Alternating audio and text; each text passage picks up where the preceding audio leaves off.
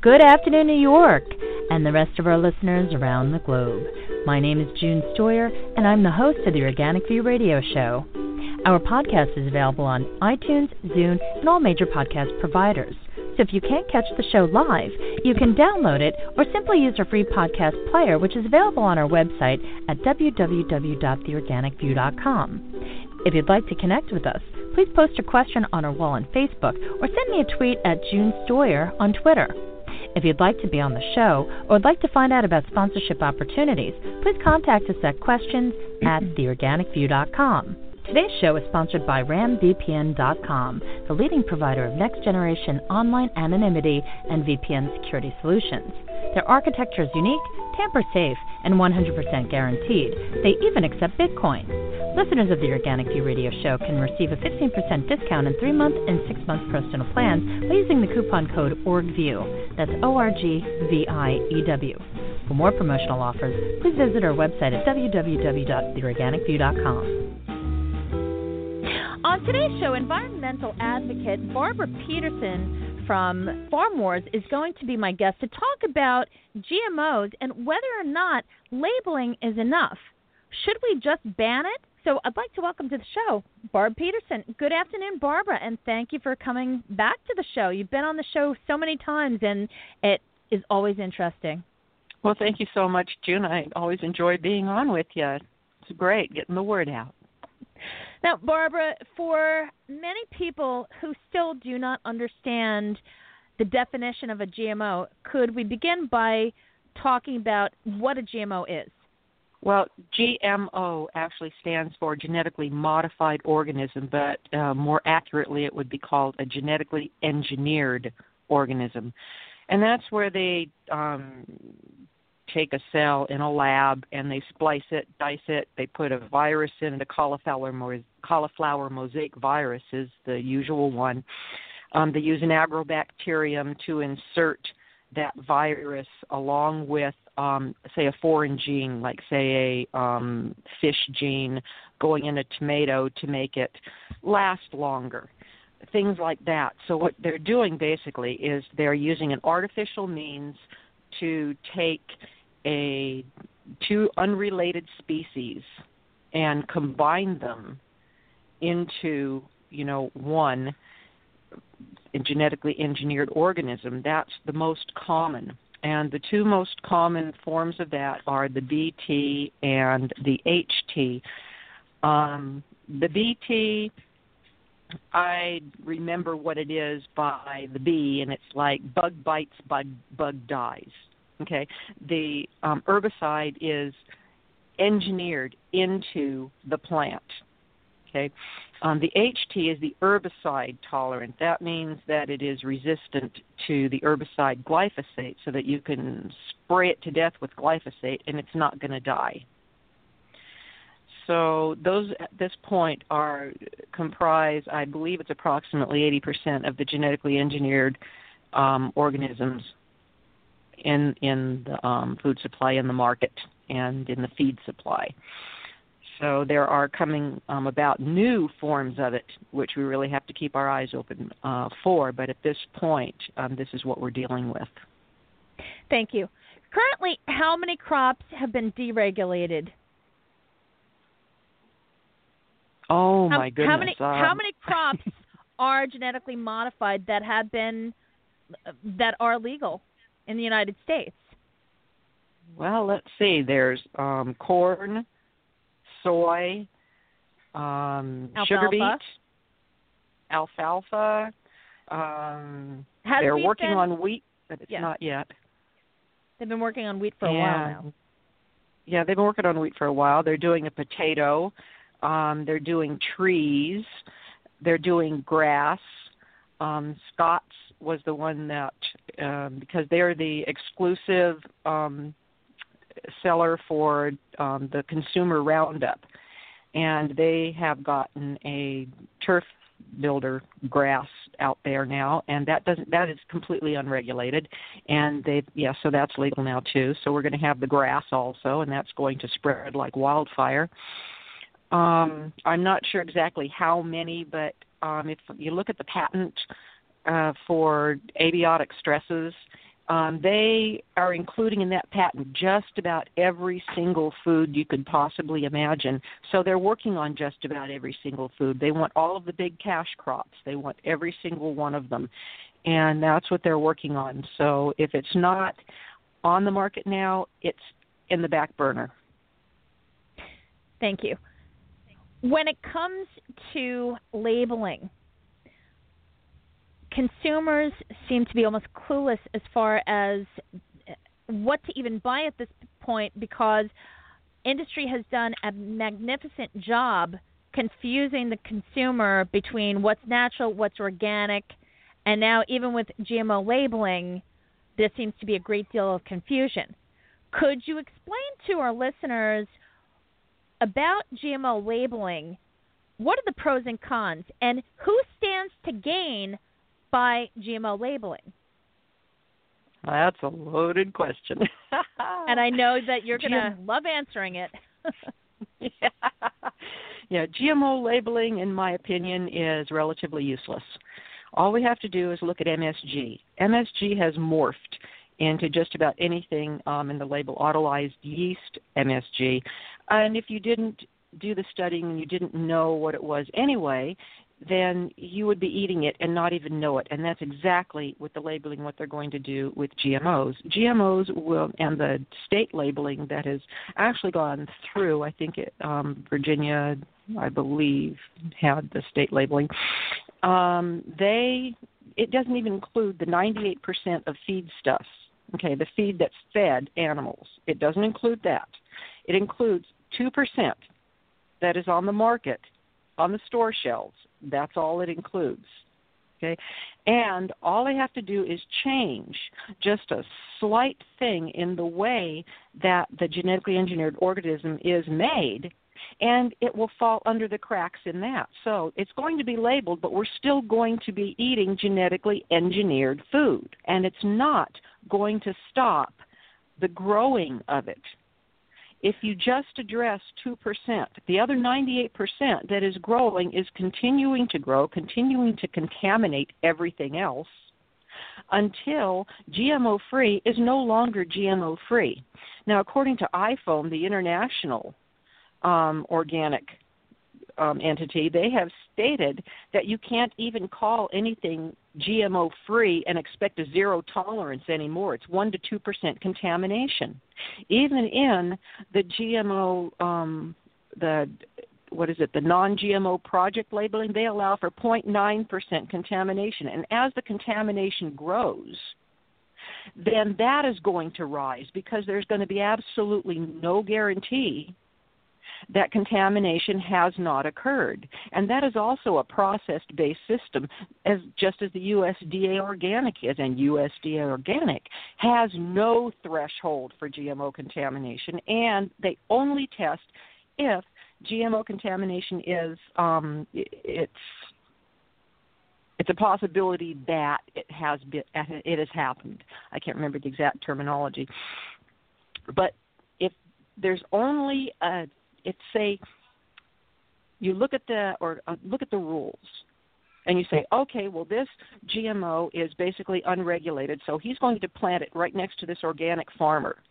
Now, is there reason to believe contamination has occurred? Well, anybody with half of a brain cell will understand contamination has occurred because of the wind, the bees, the insects, everything. Contamination is going to work. That's how it works.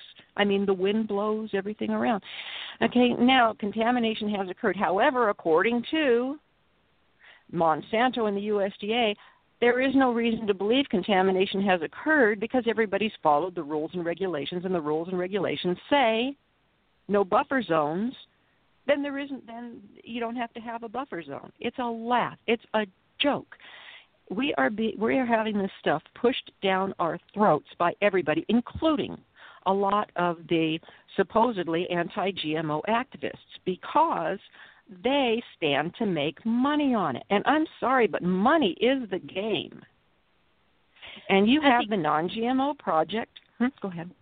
At the end of the day, we're all eating basically the same food, drinking the same water, living on the same planet. That's just ludicrous.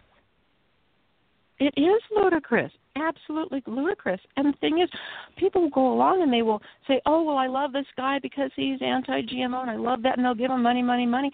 And they don't understand. What you're doing is, with the non-GMO project, is you're creating a private labeling entity.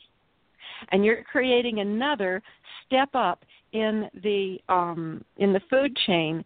Okay, the USDA organic is more expensive than regular chemical-based farming. That's the way it is. They have to jump through so many hoops for the USDA, and they have to raise the prices so that they can actually afford to be certified organic. So now you have another level. Now everybody has to get this non-GMO certification, and that's more tests, and that's more expense. So that's going to be another level up, more expensive. So just keep on adding the dollars until the poor schmo, sitting in his, little rental can't even afford to eat anything but GMOs and glyphosate contaminated food and get sick and run to the doctor. And that's exactly what's going on. If you are at the high end and you are making buku bucks, hey, you can afford anything you want, and it doesn't matter. And these people know it. Both sides of the spectrum know it, and a lot of them are working together, absolutely working together, because a lot of people in the anti-GMO movement won't even they're going to make money with coexistence. They don't want a ban. And coexistence has been pushed from day one. There are a number of people that have pushed for coexistence, which is very disturbing. And I remember from some of the earlier interviews that I've done on The Organic View from the beginning. You're going back many years ago. I remember interviewing Percy Schmeiser, who was the Canadian canola farmer who sued Monsanto in a landmark victory lawsuit in which he basically won administrative fees in court, and he proved that one person can bring down a big giant like Monsanto. And he said, point blank, coexistence is impossible. It's like you can't be a little bit pregnant or a little bit dead. It's very black and white. You're either dead or alive. You're pregnant, you're not. GMO or you're clean. And one of the biggest misconceptions that a lot of consumers feel, myself included, I felt this way for a long time, that it would be better to have it labeled than nothing, than no clue at all. Because to a certain degree, it felt like it was Russian roulette if you didn't have some sort of reassurance. But now it's gotten to the point where basically, unless GMOs are banned, I mean, you're not just talking about just one area in agriculture. GMOs are the companion technology to neonicotinoids, which are responsible and have scientifically been proven to be the cause for the global decline of all pollinators. And we have yet to discover how many other species, including the impact on human health. But that's besides the point. The main point is that the only way that we could be certain is with a ban. That's what it seems to come down to. And yes, anytime these things are in the open air, they are going to spread through horizontal gene transfer, through cross-pollination. There's no way they can't spread. And once the contamination occurs, it's permanent. You can't stick the genie back in the bottle. It's out there, and it's going for it, and they don't even know what the effects are going to be. Any reputable scientist that does not have ties to industry will tell you that if anybody says that this technology is safe, they're either ignorant or a liar.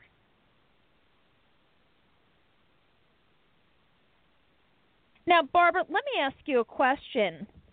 In regards to the marketing efforts to allow people to become more familiar with GMOs and just with the companies involved, there has been a significant amount of advertising and marketing here in North America. And you actually brought it to my attention that a certain magazine is now featuring ads for Monsanto. Would you share that with our listeners? Oh, boy. Okay, let's just say the name. Oprah. Oprah. Oh, my goodness. You know how many people you have disappointed, Oprah? Do you absolutely know how many people that really thought you've got an organic farm in Maui, I think it is. Amy, come on. And now you're featuring ads for Monsanto with one of those pictures, you know, that it shows a family around there, you know, with eating GMOs. Why don't you show the effects of the GMOs after they've eaten it for 10 years? Excuse me, why don't you show the effects of the gastrointestinal, you know, ravaging that has happened to these families, of the endocrine disorder that they are experiencing because of those GMOs as they're hobbling off to the hospital? You're not going to show that end of it. No, what you're going to do is you're going to show your little pretty picture because you're getting a lot of money. And how much money do you need? That's what I want to know, lady. How much money do you need? When is enough?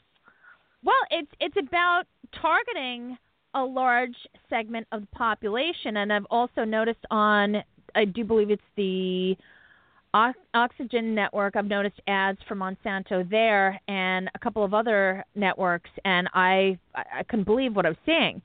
But at the end of the day, they do have an obligation to their shareholders to make the money. So, of course, it's a smart thing for them to do to start promoting on the largest networks. However, when you have people who are saying, well, you know, we support organic, blah, blah, blah, it all boils down to, okay, well, pick your side. Do you support organic or not? Are you dead or are you alive? Are you pregnant or are you not? It's still very black and white. And I think many of our listeners will agree with that. Now, in regards to the efforts to ban GMOs, could you share with our listeners some of the efforts that you've been involved with locally in your state? Well, right now, Benton County, Oregon, is going for it. This is what happened. Jackson County got a GMO ban. And the governor, Kurt Kitzhaber, he almost had a heart attack, probably. The guy panicked, and he had an emergency session, and they passed the preemption legislation, the Monsanto Protection Act of Oregon, in which they reserved regulation of all agriculture to the state, in effect stating that any labeling requirements would be reserved to the state, and the state's not going to label. So this is what happened. Josephine County already had their measure ready to go to do it, but it did pass. Now, they are waiting to see if they're going to get legally challenged. Jackson County is being challenged. I believe Monsanto is either filing or getting ready to file a lawsuit against them. And Benton County was going to do a GMO ban. So this is what they're doing. They're going ahead because these people are organic. They do not want GMOs in their county. So they're framing it as a community rights issue in which their community does not want genetically engineered organisms in it, and that's what they want.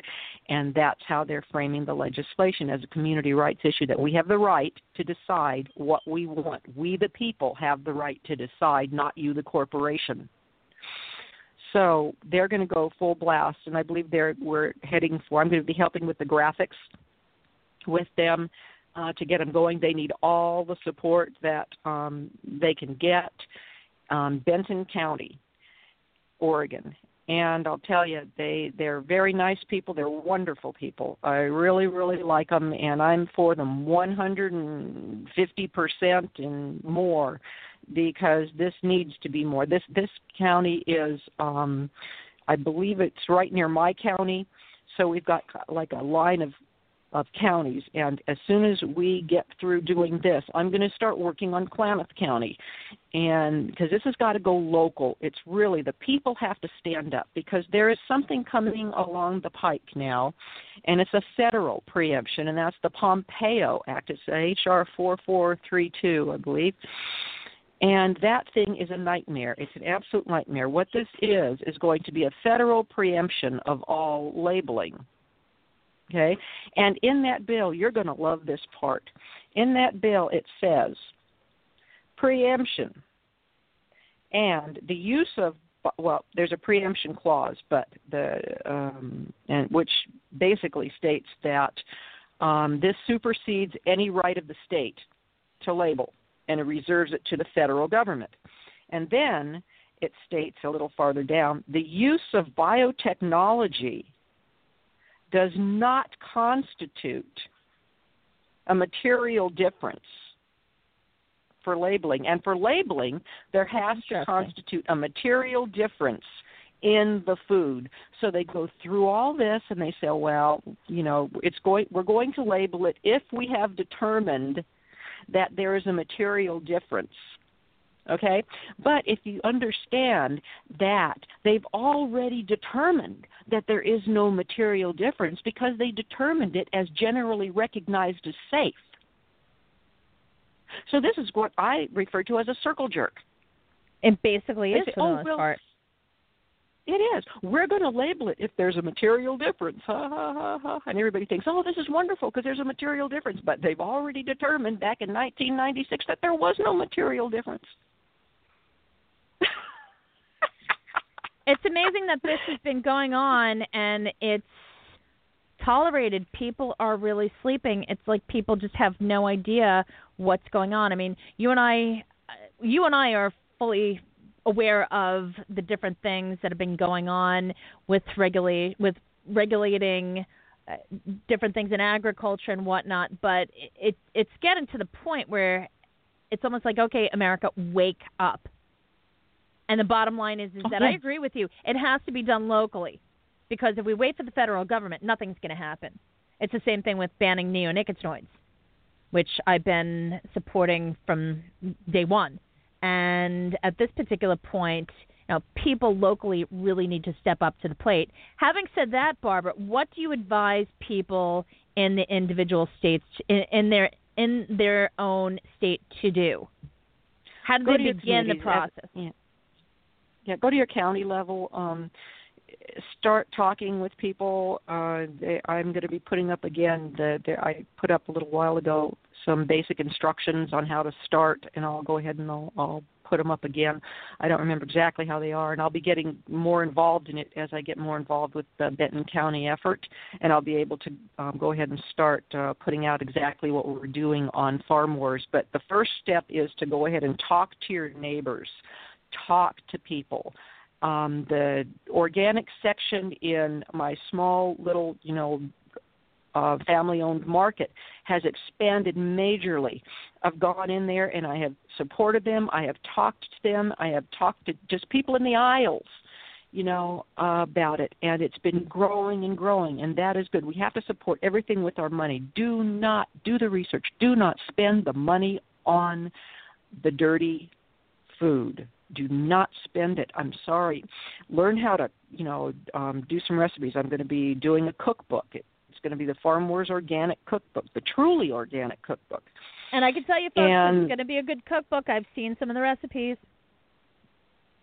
And you have to, we've got to take responsibility, I think. This is it. People like to, because we're stressed for time, we have to go to work, we've got to do this and that, and we just want to grab something, throw it in a, microwave or an oven, and then pull it out and eat it. That isn't going to work for us anymore. It's not going to work for us. No, it definitely will not work for us, not to mention the fact that there's a direct impact on your health. What you eat affects your health, period. It shouldn't be something that's so difficult to understand, but people are lazy. They still want to consume foods that really shouldn't even be considered food. I don't even know how they get away with selling it, but the bottom line is whatever you eat, how it's grown, who grows it, where it's grown, does matter. And it does affect you one way or the other, whether it's your health or how it affects the economy. I remember talking to Joel Salatin, and for those of you that are not familiar with him, he has a number of books that are out there, but I highly recommend reading any of his books. He's just magnificent. But he said, point blank, we grow some of the best crops in America, and yet we're importing basically to compete so we can get things cheaper. And people tend to think that, I'll make my dollar stretch.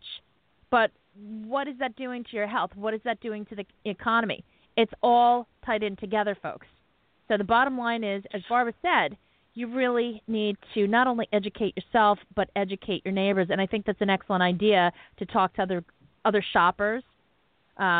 People come up to me in the supermarket for some reason. Maybe I look like I work there or something. I don't know. But people are constantly asking me, why do you buy this? Or, how do you know how to pick apples? I don't know. Just all sorts of different questions. And I actually enjoy talking to people when they're asking me these questions because I think it's a great opportunity to do just that, Barbara, which is to educate other people. Oh, yes. I accost people, and I remember this one younger couple. They were pushing around a cart and they were grabbing some stuff, and I just looked at them and said, that'll kill you, don't you? They looked at me and like I had two heads, and I told them why.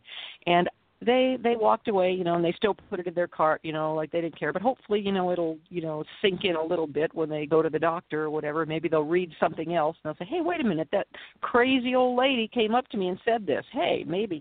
You never can tell. You just plant the seed and then you go on and you do what you need to do. You provide the example from your own life. You can't say, I'm non-GMO while eating a Twinkie.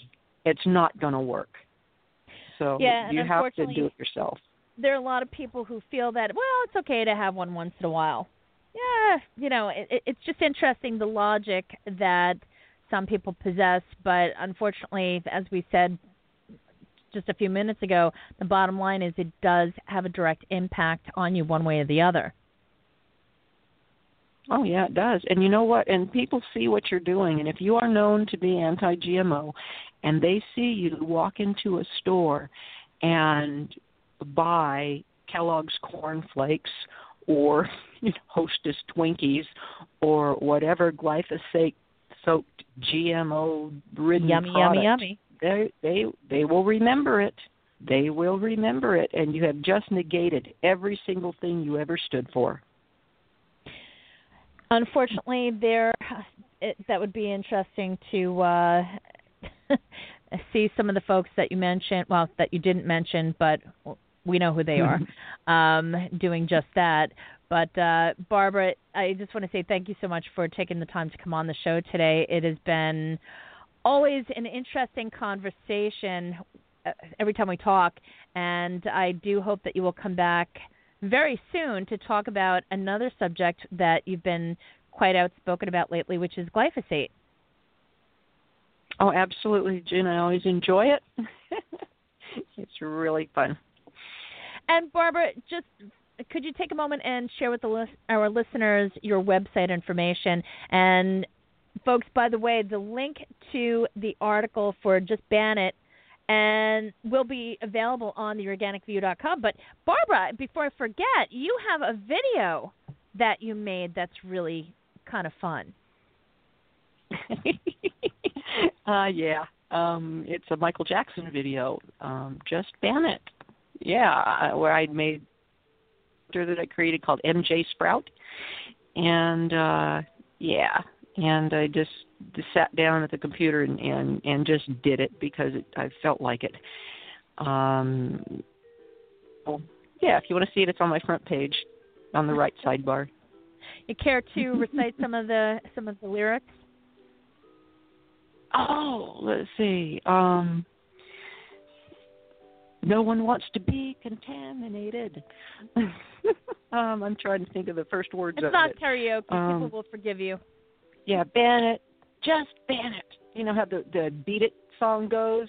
Yeah. It's just I actually couldn't get it out of my head after I heard it, so I have to say it's quite effective. It'd be a very good jingle. I'm sure the folks at Monsanto must just adore you.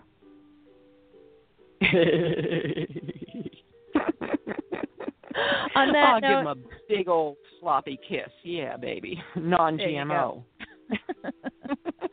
On that note, thanks again, Barb. And folks, thank you so much for tuning in. This has been June Stoyer with the Organic View Radio Show. Have a great afternoon, everyone.